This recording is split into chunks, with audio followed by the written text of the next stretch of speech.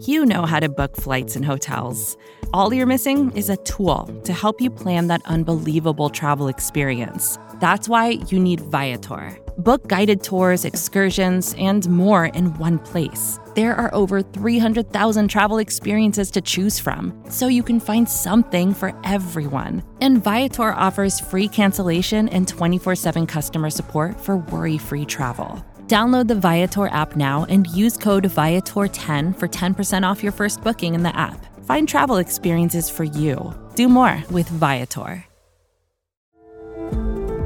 Support for this show comes from Mercury. There's an art to making the complex feel simple. Everything should be in sync so that even the smallest part serves a bigger purpose. Simplicity can transform your business operations. That's why Mercury powers your financial workflows from the bank account, so ambitious companies have the precision, control, and focus they need to perform at their best. Apply in minutes at mercury.com. To me, it's the greatest American story we have in conservation. This is Kimberly Frazier. She works in conservation, so she would know. In 1981, a rediscovery happened outside of Meeteetse, Wyoming. A rancher, John Hogg, and his wife, Lucille, heard their dog, Shep, fighting with something in the yard. And they actually thought it was a possible porcupine. So the next morning, John got up and he walked out the back door, and here was this carcass of this animal. But he didn't have any use for it, so he threw it out into the yard and went back in the house, and he told his wife, it wasn't a porcupine. It was this kind of weasel-like animal, and I threw it down by the stream bed. And Lucille, who was curious by nature, got up and decided she wanted to have a look at it. So she went out in the yard and she located it. And she decided that she wanted to have it mounted because it was so unusual looking, and put it on their mantelpiece in their home. And so they drove it off to Meeteetse, to the taxidermist. Of course, I think it should have been in a velvet lined sack, but he had it in a gunny sack and he threw it on the floor.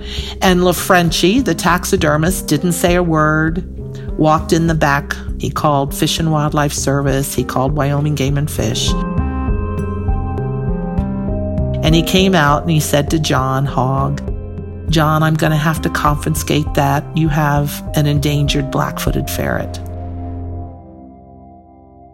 If they had done anything different, we really would not have black-footed ferrets today.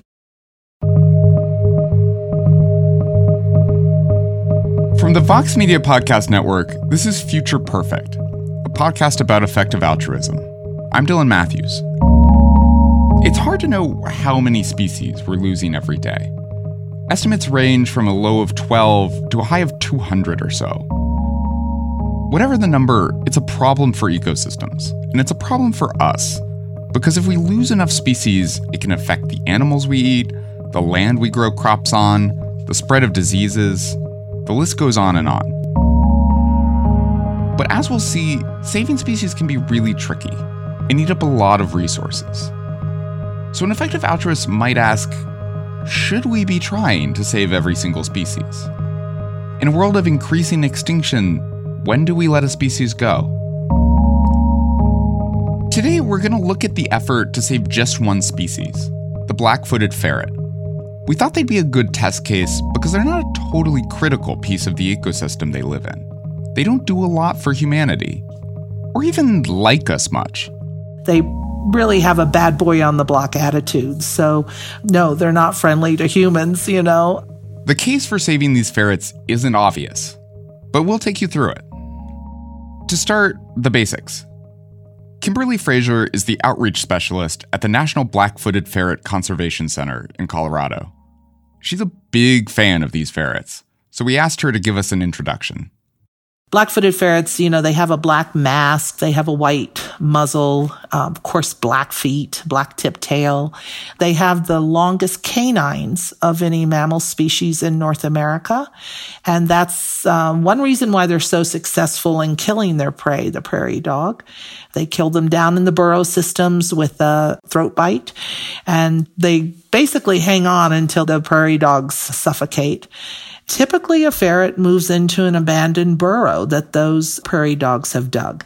It has its young, which we call kits, down in the bottom reaches of the burrow systems, and then they feed on the prairie dogs. And, it's kind of like having your grocery store right there in the basement. Until a century or so ago, black-footed ferrets were living the life. And then we got really enthusiastic about destroying their habitat. We call it the 3 Ps. Plowing of the Great Plains, poisoning, and plague. Let's go through those Ps a bit more. Again, P number 1 is plowing. Between the years of about 1880 and 1920, we plowed up about 98% of the Great Plains. We did it for agriculture, to feed people. And that's also why the US government decided to do P number 2, poisoning. Prairie dogs are considered varmints, and so many poisoning campaigns happened. The poisoning didn't just affect the prairie dogs. It also knocked out the ferrets. And then they were hit with the 3rd P, plague. Which is the same plague that, wiped out most of Europe, the bubonic plague.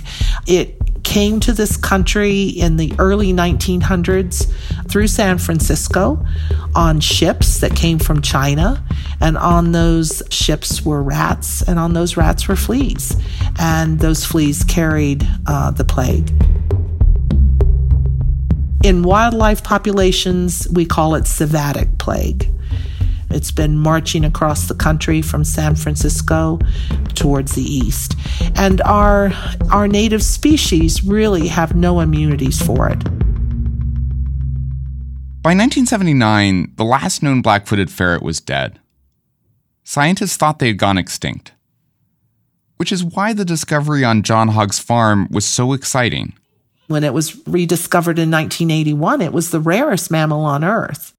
Scientists went hunting around the hog farm for a colony, and they found one nearby. For a few years, they monitored the ferrets in the wild, but then the plague spread to these last ferrets too. They had to make some tough decisions.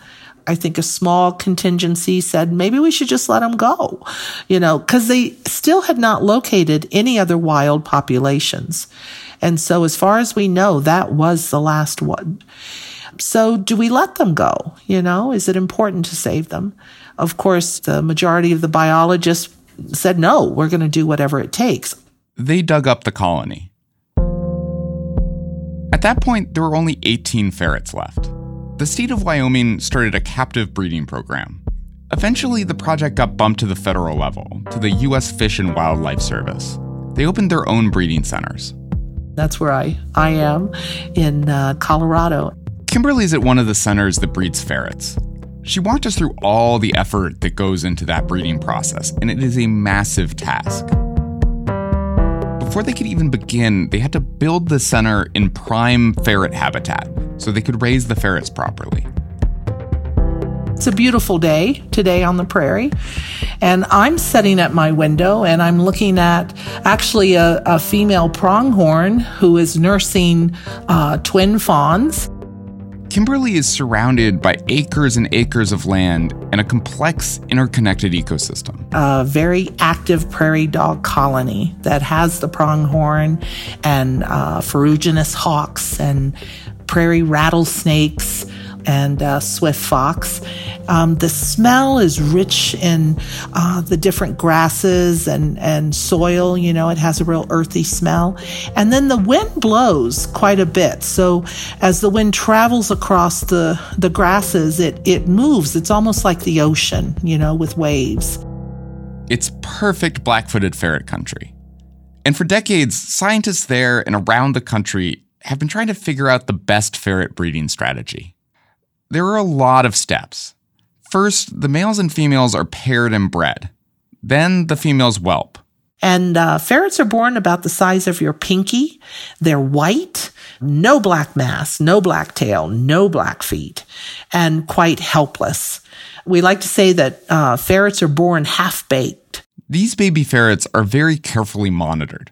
So the staff will come in the morning, and they don't want to contaminate the population with any type of diseases that they might bring in. So they put on their scrubs, and they would walk through the rooms listening to the nest boxes of the females that are due. If they hear it's like meowing, they record that. They can't open the boxes too early because sometimes the females freak out and eat their young. But eventually, the staff give the kits health checks. After a couple of months, they take the moms and their kits to these special pens built outside.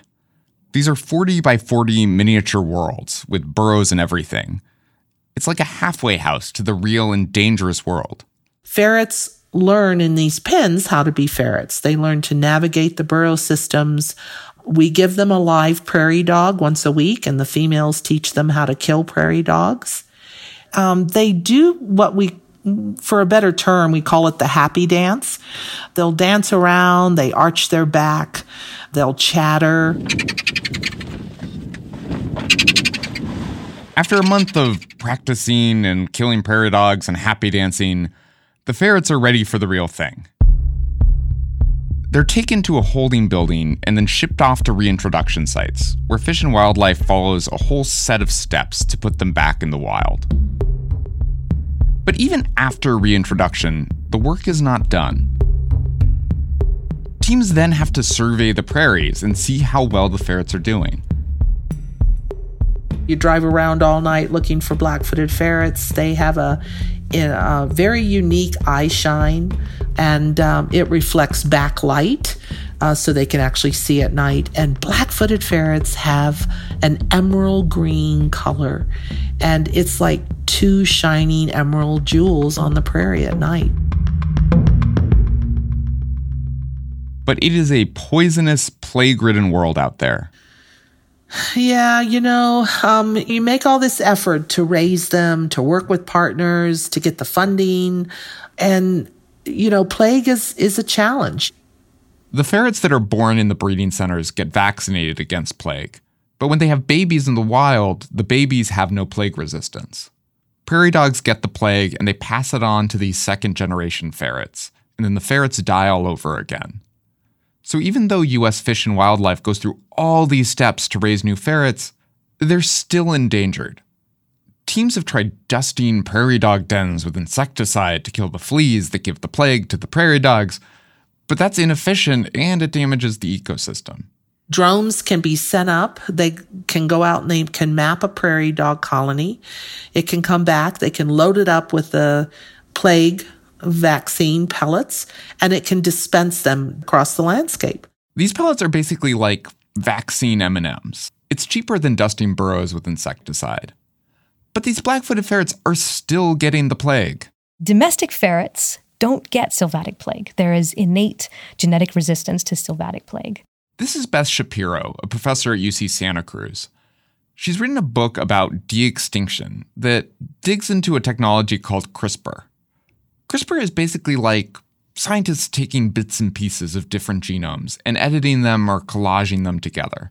So if we could identify the parts of the genome that provide this resistance, we could then genetically rescue black-footed ferrets by moving the DNA from domestic ferrets that provides resistance to disease into this black-footed ferret population. So literally, you take a tiny bit of DNA from the domestic ferrets and you collage it back into the black-footed ferret DNA. And ta-da! Plague stops killing all those ferrets that we've spent so much time and effort raising. Or you could try to use CRISPR to turn on genes that are already in the black-footed ferret DNA, and that would make them resistant to plague also, and let them pass the resistance on to their kids. Which is awesome. But at a certain point, you have to ask, is it worth it? We've been trying to save the black-footed ferret for decades now. So should we be trying to use CRISPR to save it? Or should we just let it go? After the break, my producer Bird is a lot more sold on the idea that black-footed ferrets should be saved. So she tries to convince me. Vacations can be tricky. You already know how to book flights and hotels, but now the only thing you're missing is, the actual travel experience. Because is it really a vacation if you're just sitting around like you would at home? You need a tool to get the most out of your time away. That's where Viator steps in. You can book guided tours, activities, excursions, and more in one place to make your trip truly unforgettable. Viator has over 300,000 travel experiences to choose from. Everything from simple tours to extreme adventures and all the niche, interesting stuff in between. So you can plan something that everyone you're traveling with will enjoy. Real traveler reviews give the inside scoop from people who already been on the experiences you're considering, so you can plan with confidence. Free cancellation helps you plan for the unexpected. And 24/7 customer support means you can travel worry-free. Download the Viator app now and use code Viator10 for 10% off your first booking in the app. Find travel experiences for you. Do more with Viator. Support for this show comes from Mercury. Financial operations are needlessly complex. Startups have to cobble together a patchwork of tools to reconcile transactions from different sources and struggle to glean answers from platforms that speak different languages. Simplicity can transform your business operations. That's why Mercury powers your financial workflows from the bank account, so you can pay bills faster, stay in control of company spending, and speed up reconciliation. Apply in minutes at Mercury.com and join over 100,000 ambitious startups that trust Mercury, not just for banking and credit cards, but for the precision, control, and focus they need to transform their financial workflows and perform at their best. Mercury, the art of simplified finances. Apply in minutes at Mercury.com. Mercury is a financial technology company, not a bank. Banking services provided by Choice Financial Group and Evolve Bank and Trust. Members FDIC.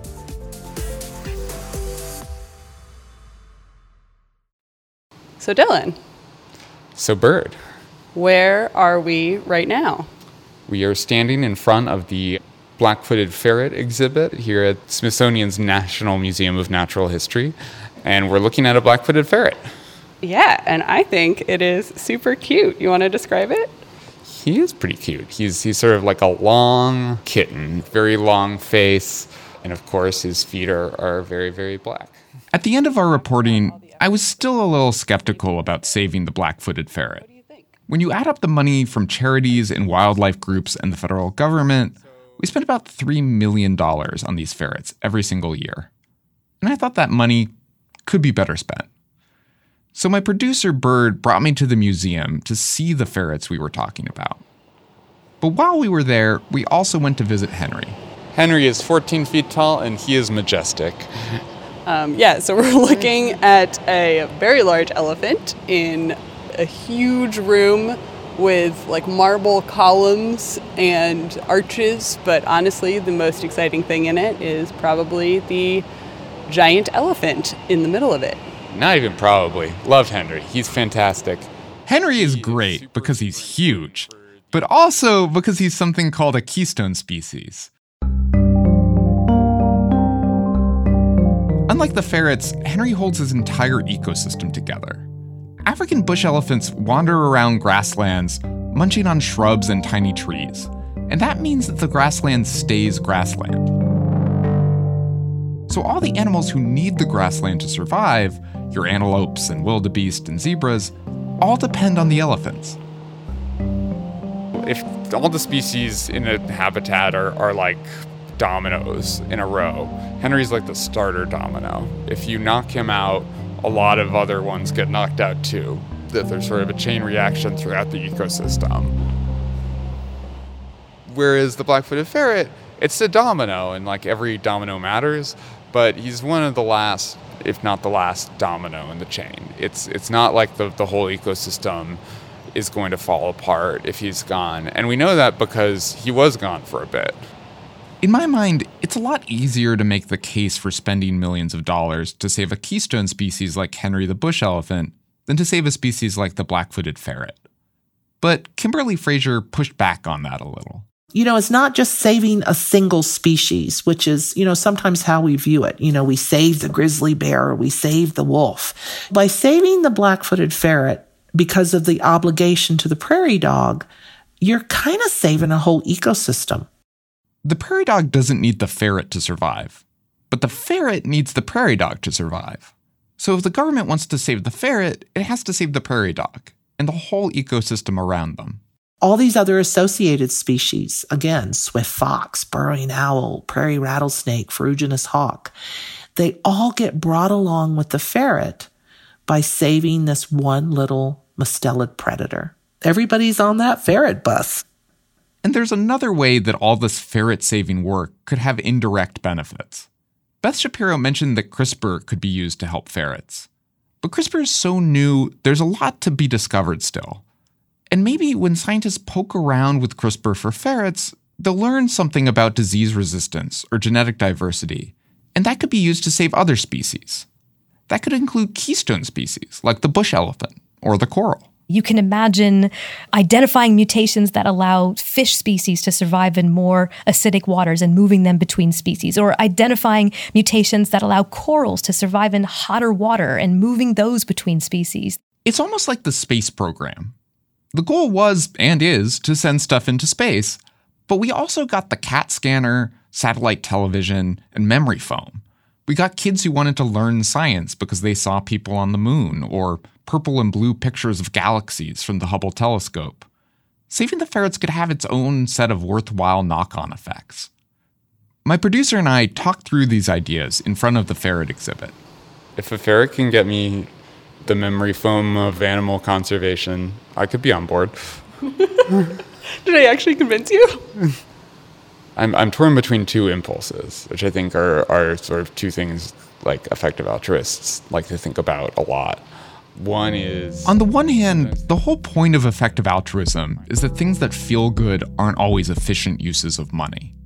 And my initial reaction is that saving the black-footed ferret feels good, but when you stack it up side by side with some of the other things, like fighting malaria or even trying to help keystone species, the ferrets fall short. But on the other hand, I'm attracted to things like the knowledge that $5,000 can save a kid using malaria bed nets, because it's so linear and clear. It's sort of a dollar to lives saved formula that you can work out with not a great degree of precision, but a reasonable ballpark estimate. And a lot of the world just isn't like that. A lot of the world is, you go to the moon and you wind up with a CAT scanner. If effective altruism doesn't take the weird quirks of the world into account, it might actually end up being less effective. So, sure. For now, at least, I'm willing to say, let's save the ferrets.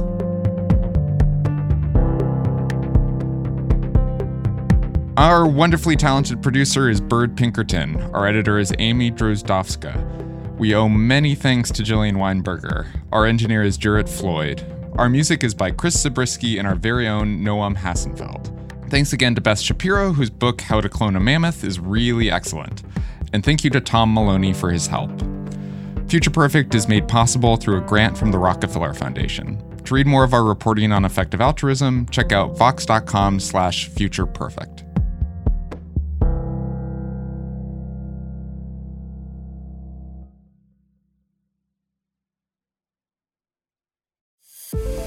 Support for this show comes from Mercury. There's an art to making the complex feel simple. Everything should be in sync so that even the smallest part serves a bigger purpose. Simplicity can transform your business operations. That's why Mercury powers your financial workflows from the bank account, so ambitious companies have the precision, control, and focus they need to perform at their best. Apply in minutes at mercury.com.